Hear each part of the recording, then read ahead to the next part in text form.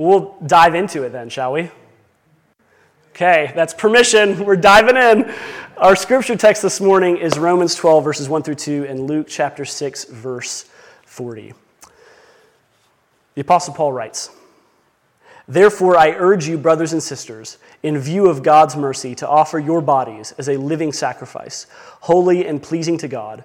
This is your true and proper worship.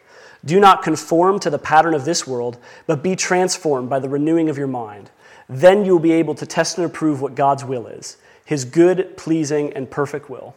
And then from Luke 6, Jesus says, "The student is not above the teacher, but everyone who is fully trained will be like their teacher." This is the word of God for us, the people of God.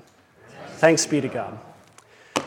Leo Tolstoy once wrote, "Everybody thinks of changing humanity, and nobody thinks of changing himself." Why is it that we have such a hard time locating the problems within us and actually doing something about it, and we want to focus all of our attention, all of our energy on what people are doing out there, right? We want to fix, it is like the irony, right? And if you look at like 2020, in particular that election cycle, and really the whole year, I mean, what happened and what we saw was what was going on inside of people came out of them. Because when things are put under enough pressure, eventually what's on the inside comes out. Squeeze a grape and tell me what happens, you know? And I think that the interesting thing is like so many people in that season, and maybe still today, just wait till 2024, it's going to be a thrill. Can't wait. One of the things we see is that people tend to focus their energy and their attention on the systems and the stuff that's broken and on things that they can fix. But the real problem isn't out there. Not that there's not problems out there. There are. But oftentimes we focus our attention out there, but what really needs to change is in here.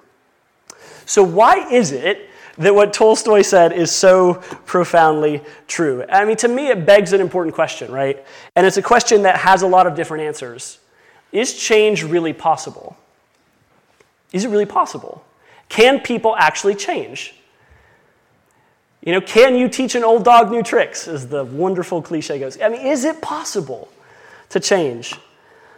I want us to think about that in the context of what we're talking about in this series, which is God's vision for the church, and in particular, what it looks like for us at Kendricks Creek to be his church in the 21st century. Because it does bear some thought and consideration. Most of us tend to live our lives just on habit, which is a really good thing. If you had to think about everything that you did, you would die, right? You couldn't do it. When I get in the car, I don't have to think about everything I'm doing when I drive the car. Most of it just is automatic. To the point of like, you know, sometimes you'll just be going and then, you know, like on a weekday morning, if I don't drop the kids off or something, I still will drive to their school or something. You know, it's like, what am I doing here? I have no kids to drop off. You get so used to those patterns, those habits. So it's a good thing that you don't function with conscious thought all of the time. But we do need to give some thought to, when we have the time, to what it means to follow Jesus today in 2023 and how we do that as a community together. And so we talked about the idea that discipleship to Jesus is God's gift to the world, and that the purpose of the church is to be a community of disciples. And we talked about how what that means is to follow Jesus, to be in the yoke with Jesus, to be pulling through life with Jesus. And that at a very basic level, there's 4 broad categories that we talk about. We talk about Jesus' way of life. The first one is seeking growth in the love of God, which we talked about last week in some degree, talking about hunger and thirst and desire and our orientation towards God's love. And the second one, which we're talking about this week, is using disciplines to practice the presence of God. See, there it is. And then the next few weeks, we're going to finish up those. I think it'll be really encouraging to you. But I just wanted to put it up there because then it's like highlights it in yellow and it looks really spiffy and kind of neat. Thank you. Dallas Willard said this: "If we do not make formation in Christ the priority, then we're just going to keep on producing Christians that are indistinguishable in their character from many non-Christians." To me, this is a problem. And the problem is, like, whatever we think about change, whether it's possible or not, or to what degree it's possible, and how people change, and what actually changes about the person when they undergo a process of change, or whether or not we even like change, or whether or not change is just making us extremely uncomfortable, I don't really know. But the question is, like, why is it then that, like, regardless of what we think about that, like, many Christians, their lives just do not look radically different than they did before they started to follow Jesus? Like, what is it? The atheist, the kind of popular atheist, Christopher Hitchens, used to have this test that he would do with crowds. He would say, okay, go ahead, someone show me a moral action that a Christian can do that I, as an atheist, cannot do. That was sort of his gauntlet.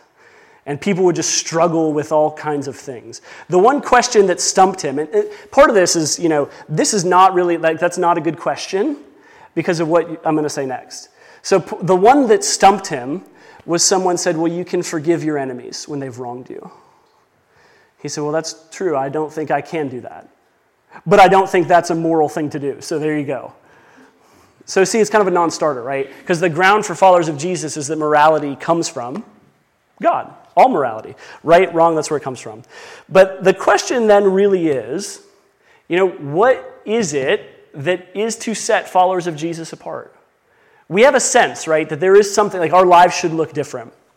I know that's true for me. I think that's been true for many of you in your life as well. We say things like, in Christ you are a new creation.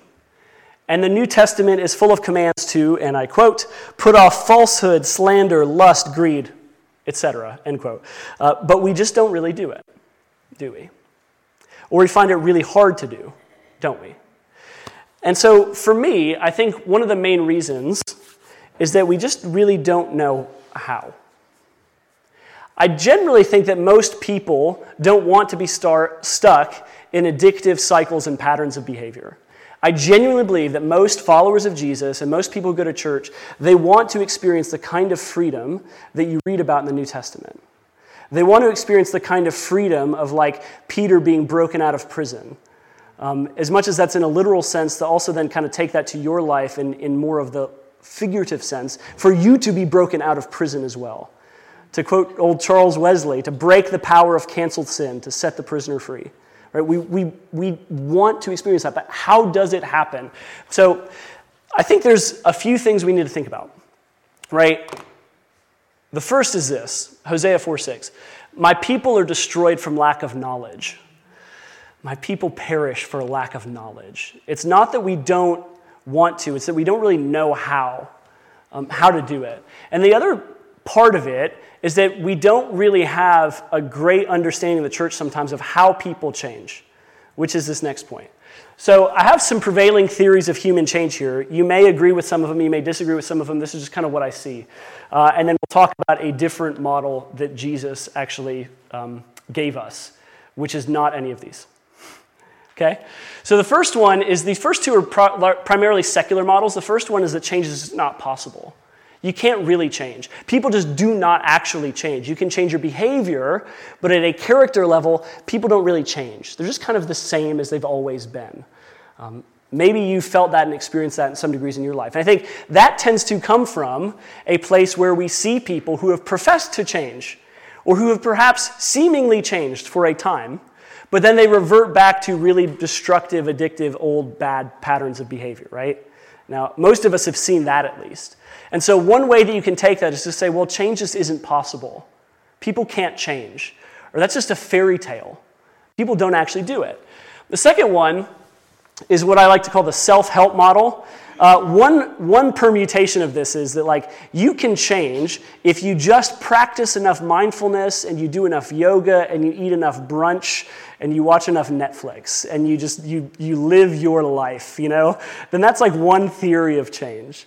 The other kind of harsher permutation of this is, again, something that I heard a lot during the pandemic. Anytime there's and just please watch this next time there is some kind of social, like major social issue. You will hear someone say something like, come on, people, we can do better. We can be better. You heard that? I heard this so much. And of course, the biblical answer to that is, well, no, you can't, actually. Try as you might, you're actually just not going to be better. And try as you might, under pressure, you aren't going to produce the response that you want to in the moment. Like, I think this is a challenge particularly for younger generations, the youngest of our generations, who have grown up with phones. It is easy for all of us to, when someone challenges us with like a hard situation, to create some space there and say, I'm going to respond, 2 days later with like a text, Or in the olden days, you just like send a letter, but I guess, you don't have to do that anymore. But so the idea is that you create some space because you can't respond like you want to in the moment. Now, all of us have, I think, been in situations where we were confronted with something and we responded in a way and then we felt bad about the way that we responded and then we said, if only I had more time to think about what I was going to say, then I would have said it right. And then you have the whole argument with yourself in the car, with the person who's not actually there, but like with yourself, standing in for them. Anyone done this? Am I just crazy? No? Some of you are just like, you are crazy. Yes, you are objectively, you should see a counselor. Thank you. Point taken. But no, it's like, it's easy for us to do that. And of course, what are we feeling there? Except that like, we recognize that we can't respond to the moment the way that we wish that we could. Which of course then the path of spiritual formation into Christ-likeness, which we're going to talk more about, is being able to then respond in the moment with love and grace.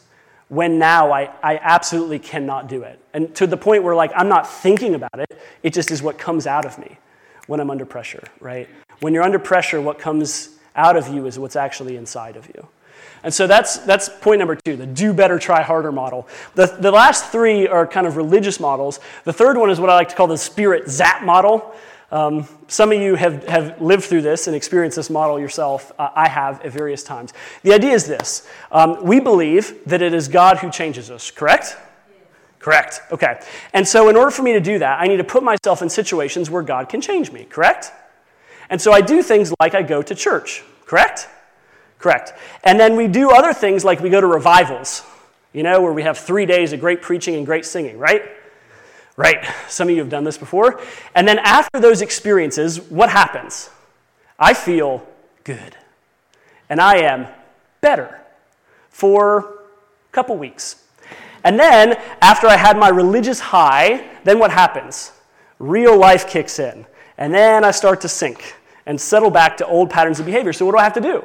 I got to go back and do it all over again. And sometimes this takes the permutation of people like rededicating their life to Christ over and over and over again. It's not that there's anything wrong with rededicating your life to Christ. I would highly recommend it. Isn't to some degree that's what Paul said in Romans 12. Present your bodies as a living sacrifice. But the problem is that if you wait to present your bodies as a living sacrifice until you get to religious services once every 3 weeks to 3 months to 3 years, then maybe you're missing something. So it's the spirit zap model, the idea that I show up, the spirit zaps me, and I'm changed. Doesn't stick, tends to not anyway.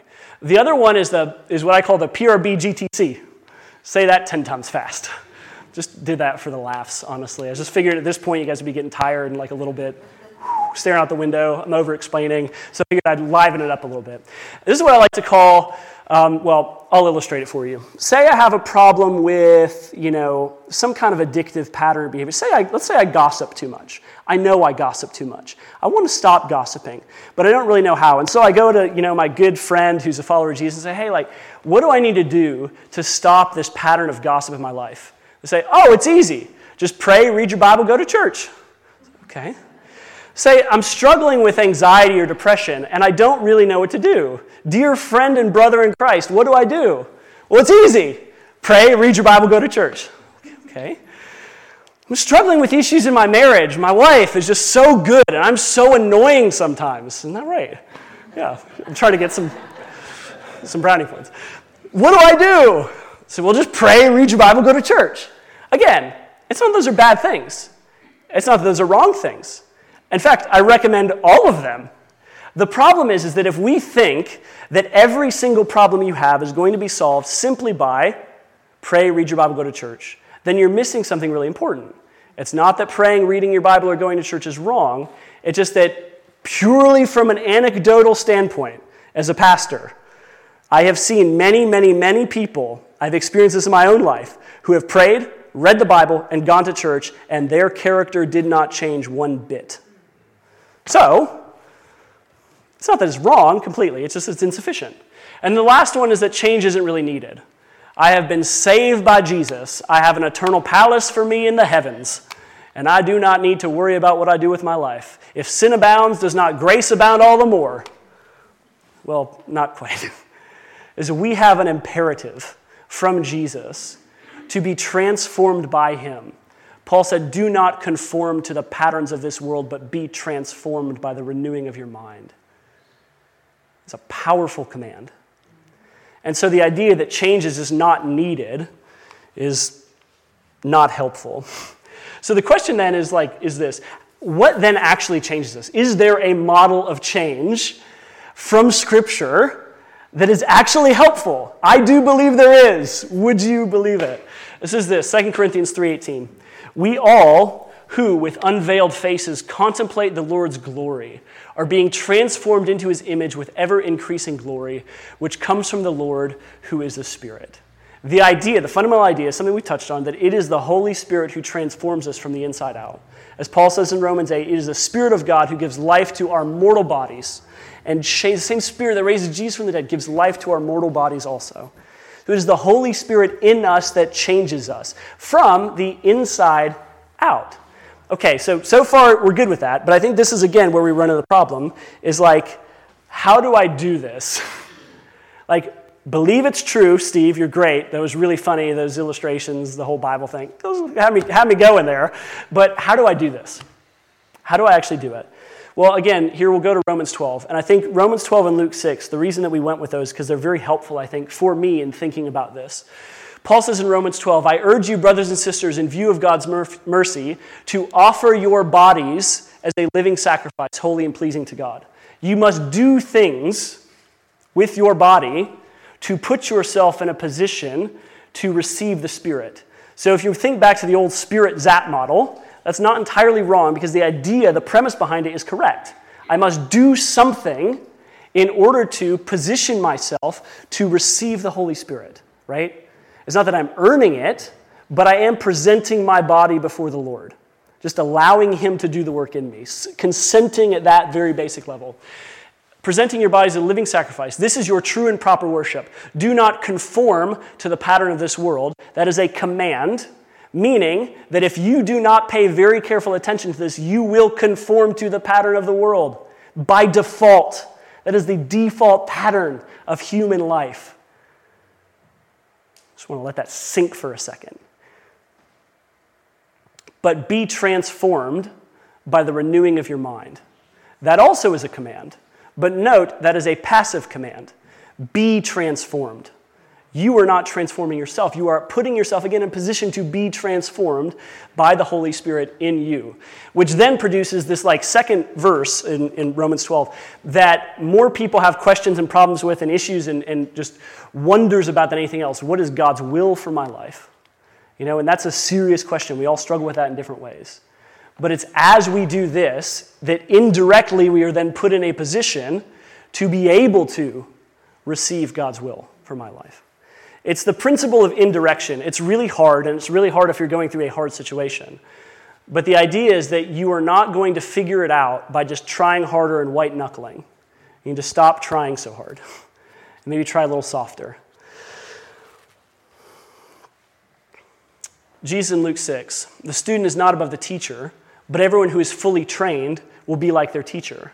Every student, disciple is that word, who is fully trained will be like the teacher. What's he talking about? He's talking to his disciples about what? Who's their teacher? It's him. So it's a process of training. So at a fundamental level, the point is this. You need to stop trying so hard, and you just start training. That is the process of human change. 1 Timothy 4, Paul puts this really nicely. He says, have nothing to do with godless myths and old wives' tales. Rather, train yourself to be godly. What does that mean? Train yourself to be godly. That word godly means God-like in character, right? We recognize it. When you see a godly person, what do you recognize about them? It's not that they're 8 feet tall and they're built like an Olympian, That's what the ancients thought it meant to be godly. But we understand something deeper. It's about the heart. It's about character. Train yourself to be godly. Physical training is of some value. See, that's good. Physical training is of value. But godliness has value for all things, holding promise for both the present life and the life to come. And so, does anyone know what this picture is on the left? Okay, that's okay. This is Milo of Croton. Anyone heard of Milo of Croton before? Milo, of course, my dad used to tell me this story all the time. This is like one of his favorite stories. He was pretty into like running and different things. I'd go with him to the gym when I was in middle school, and I, was not quite as strapping as I am today. And so, no matter how hard I tried, I could never do what my dad did. I tried so hard. I tried to swim faster than him. I couldn't beat him. I tried to lift more weights than him. I couldn't beat him. I tried to run faster than him. I couldn't beat him. It did not matter how hard I tried. I just could not do it. So my dad would tell me this story about Milo. Milo, as like a historical person in like the 6th century BC, won 6 Olympic titles as a wrestler. And he lost his 7th one, and then I think he was like killed in combat, because that was the thing that happened back in the day. But allegedly, he was like the strongest man in the ancient world. And so the legend has it that what Milo did to get strong is when he was just a strapping lad, he would pick up a calf, just a baby cow, and he would carry it every single day. And then eventually, as the calf grew, Milo kept carrying the calf every single day, until eventually it became a cow, at which point he was said to have carried a full-grown ox. Now, what's the point? We understand how that works physically, right? This is the idea of progressive loading in terms of physical fitness, where you just add a little bit at a time, and that you don't lift an ox just by trying really hard. And here I think is the challenge for me, is when we talk about things like, I want to be a more patient person, I want to be a more loving person, I want to be a more graceful husband, I want to respond to the people that I meet in public with like a better witness, I want to evangelize the people that I meet and not feel so awkward when I share my faith, I want to be able to pray for people with confidence and boldness. Most of the time, in various ways, we think that if we just try harder, then we'll do it better. What I'm telling you is it does not matter how hard you try. You will never be able to do it by trying. Because you can never lift an ox by trying. Paul says don't try really hard to be godly. He says train yourself to be godly. Train yourself. Jesus said the student who is fully trained will be like the teacher. It's this idea of a process of training. I hope that's like helpful as an illustration for you. Because I think it's pretty fundamental when we talk about what we call like spiritual formation. I want to go to this framework again that I find helpful as well. To think about like if our goal as followers of Jesus to become like him, to be transformed into his image with ever-increasing glory, then I think it's helpful to think about what that process of training looks like. So we start with this idea of formation. You are formed and made in the image of God. You were made with an incredible amount of capacity for love and creativity and beauty and innovation and goodness to resonate from within you. But we all know that's not always the thing that comes out of us, because we have been deformed by the world in which we live. Right? Classically and biblically, we say it's the world, the flesh, and the devil. This unholy trinity that works to deform the hearts and minds and souls of human beings. That the pressures of the world to conform to its pattern just by default make you think, act, believe, live in a certain way.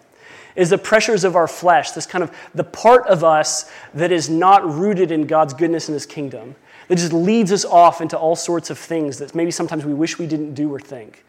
And then we have an enemy who is actively at work pulling you away from the goodness of God. We are deformed from God's good image. I was just reading a book about this. I won't go too far off on this rabbit trail. But the idea is that human beings are attached to God at like a soul level. If you know anything about attachment theory, this is what it's going at, but I won't delve too much into that because it'd take too long to explain, I feel like. We are attached to the love of God because he's the one who provides for us. In the garden, human beings are provided for by God. And that where things go wrong in Genesis 3 is not just when humans are disobedient. It's not just when they cede their authority that they do that as well. But they literally do what? They are provided for. They look to provision from the serpent. It is no longer God who feeds them. It's the serpent who feeds them.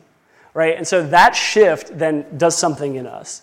Anytime we are looking to other things, trusting in other things to provide that which only God can provide, it's deforming us from who we were created to be. We're somehow less than human in actual life and practice. So then the process then of becoming who God called us and created us to be is what we call counterformation. It's how you combat the deformation of the world. That prayer that we read together earlier was a counterformational practice. The world drags us off into greed and a scarcity mindset, and what's mine, and no one else can have it, and we don't have enough, and we're never going to make. It says, no. We have a Father who abundantly provides for his children, and so sometimes we have to do things that remind us of that. Practices of counterformation like reading Scripture. Practices of counterformation like singing worship songs. Practices of counterformation like just going to church is a practice of counterformation. Spiritual disciplines is another word for this that we'll get to in a second. And then finally, what that then produces in us is transformation.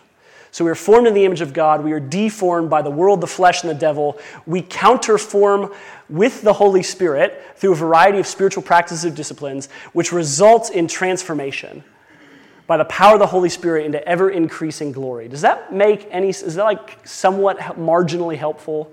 I don't know. I hope it is. This was helpful to me. But the idea is that like these spiritual disciplines are really important because they serve as the pathway for us to apprentice our lives to Jesus, to be changed by his Spirit, and to be transformed into his likeness and into his glory. Things like prayer, fasting, fellowship, solitude, silence, public worship, giving, service, you name it. There's a whole variety and slew of things you could put in that category. But that's the basic premise and idea. Friend and mentor of mine, Phil Meadows, explains it like this. Jesus, in the Sermon on the Mount, says, when you pray, when you fast, when you give alms. And so this is what Phil says.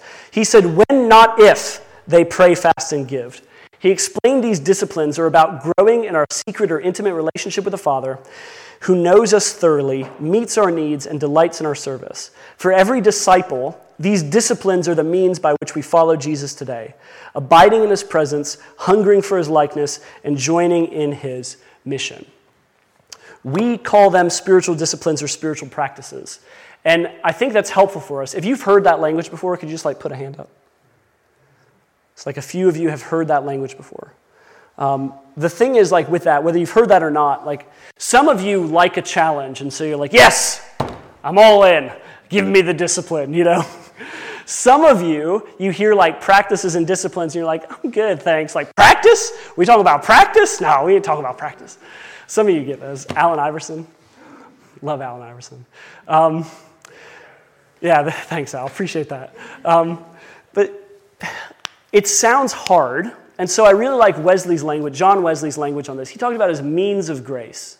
Means of grace. Now, what is grace? Grace is God's power at work in our life. It's unearned, but it's God's power at work in our life to change us. It's essentially, it is the love of God shed abroad in our hearts, in the deepest part of us. And the means of grace are the conduits whereby we receive that power and that presence and that love. Things like prayer, scripture, fasting, singing, service, worship. You get the idea, right? It's like a pipe, I think, for me. That's the way that I find this particularly helpful. It's like a pipe carrying water. Because what you have essentially is like this. It's think of the Father is here, right? My laser has quit on me. But the Father's at the top there, right? And it is the pipes who are carrying the grace and the power and the presence and the love of God into my life. Now, where most of us go wrong is that we make the pipes to be the thing that really matters, right? We say what really matters is that I pray. What really matters is that I read Scripture. What really matters is that I go to church. Pray, read your Bible, go to church. What really matters is that I do those things, when what really matters is that you have the presence of God in your life. Those things are extremely valuable, but they are valuable only because they are means of grace, not because they are the end themselves. Jesus is the sole end of human life. And anytime you get those things out of order, anytime you elevate the means above the end, then what you're doing is you are worshiping an idol. And the worst kind of idols to worship are religious idols. There's this great story. I won't go too off on this, but it's an amazing story. Go look it up sometimes. It's 2 Kings 18, where when Hezekiah is clearing out the temple, and one of the things he clears out of the temple is a bronze snake that Moses had used to heal the people in the desert 1,000+ years ago. And what it had done is the people had put it in the center of the temple courts, and they worshiped it. What was once a really good thing for the people and their healing had become the object of worship itself. Not soul worship, mind you. It was one among many, but it had become an object of worship itself. The means are only ever means, not the ends. And we don't measure Christian maturity by how much someone uses means. We measure it by the end. What does their heart look like before the Lord? Means of grace is how the pathway to genuine human transformation. This was like the thing from John Wesley that like set the world on fire, was the idea that you can genuinely change. Okay, so last thing that I want to say is, why this matters for us as a church. I hope that some of it's self-evident, but more than that, as I was just really thinking about this week and thinking about, everything we've been talking about, there's this line from Jeff Henderson that I came across again this last week. And this is what he said: the time on the clock determines the play. The time on the clock determines the play. When you're starting the game, I'm going to use football because I like football. Is that okay? I would use cricket, but I don't think many of you would be like super into cricket. I also know nothing about cricket. I should have said I would use rowing because I was actually a really decent rower, but not many of you are, and that analogy wouldn't land, and already your eyes are glazing like donuts right now. The time on the clock determines the play. So I'm going to use football because we all love football, and AFC, NFC championships today, I think, correct? Yeah. So some of you will be watching that. So the plays that they call in the first quarter, start of the game, they're running off a script a lot of times, right? And those play calls are going to be a lot different from what they call in the second quarter, when it's 3rd and 10 and you're down a touchdown. It's going to be different from the plays you call when there's 8 minutes left in the second quarter and you're up by 3 touchdowns. That play call is going to be different. It's also going to be different from the plays that you call when you're coming out of halftime. It's going to be different. And it's also going to be different when you get down to the fourth quarter and there's 9 minutes left and you're down 2 scores. Is it urgent? Not yet. You got time. Keep your head in the game, Play your cards right. You'll be all right. Is it serious? Well, it is serious. You can't mess around. This isn't the time to just run the fullback give, If you've been doing it all game, it ain't going to get you across the goal line now. The time on the clock determines the play. And I think, not only for our church, but for a lot of churches in general, I think we have to really get this idea. The time on the clock determines the play. Because, honestly, hello. It's okay, she can come out. Because the thing is, that was really wonderfully timed. Maisie didn't know that, but... No, it's actually true, though. Because the thing that we have to think about as a church is not about us, but about the Maisies of the world. Because as much as we want to think that this is the next generation or the future generations or other generations, they are the current generation who are followers of Jesus today. And we have got to think about not only how our life as a church is modeling for them what Christian life is about, but to give them something to inherit, a faith that if it needs to, can be revived in the first place. Revival doesn't do any good if there's nothing to revive. And so I think this is my heart behind this, is I want us to get first things first and to just remember that the invitation of Jesus is an invitation to follow him and be transformed into Christ-likeness. It's an invitation to not only be freed from the guilt of sin in your life, but to be freed from the power of it as well. That you don't have to be just stuck in cycles of behavior and of just frustration and disappointment.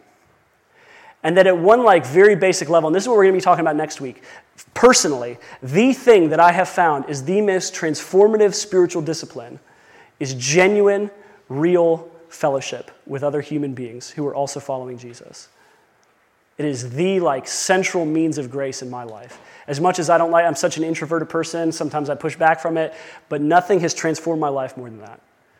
So if you want to know more about that, come back next week. Okay? It's a cliffhanger. But I just invite you to join me in prayer. So we're going to think about this a bit and bring this to the Lord in our lives. Just invite you to take a moment to center ourselves.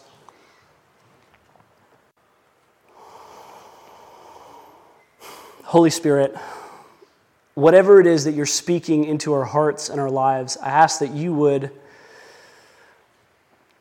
give us ears to hear it, that you would magnify your voice and not the voices of the world, not the voice of our flesh, not the voices of the enemy, but that your voice would be the one that speaks. Ask, Lord, that you would silence those other voices. In Jesus' name. And to be the voice that speaks truth and life to us. Lord, we offer you our hearts, our lives, our bodies as a living sacrifice to be transformed by you. Now, for some of us, maybe there is a thing that has come to mind or is weighing on our hearts that we know we need to do something with. And I ask, Holy Spirit, that you would give us the courage to do what you are inviting us to do, that thing that has come to mind during this time together today. Give us the courage, give us the faith to do it, whatever it is, to not just ignore it and get caught up in the rest of our day, but to make a commitment here and now that we are going to do that thing.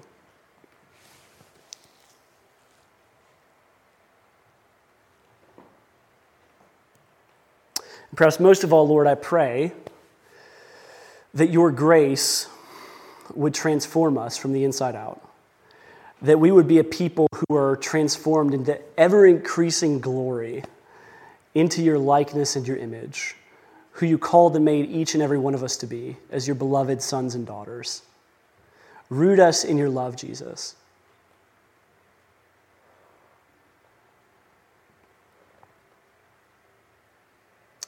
God, we thank you and we bless you. In Jesus' name, amen. Amen.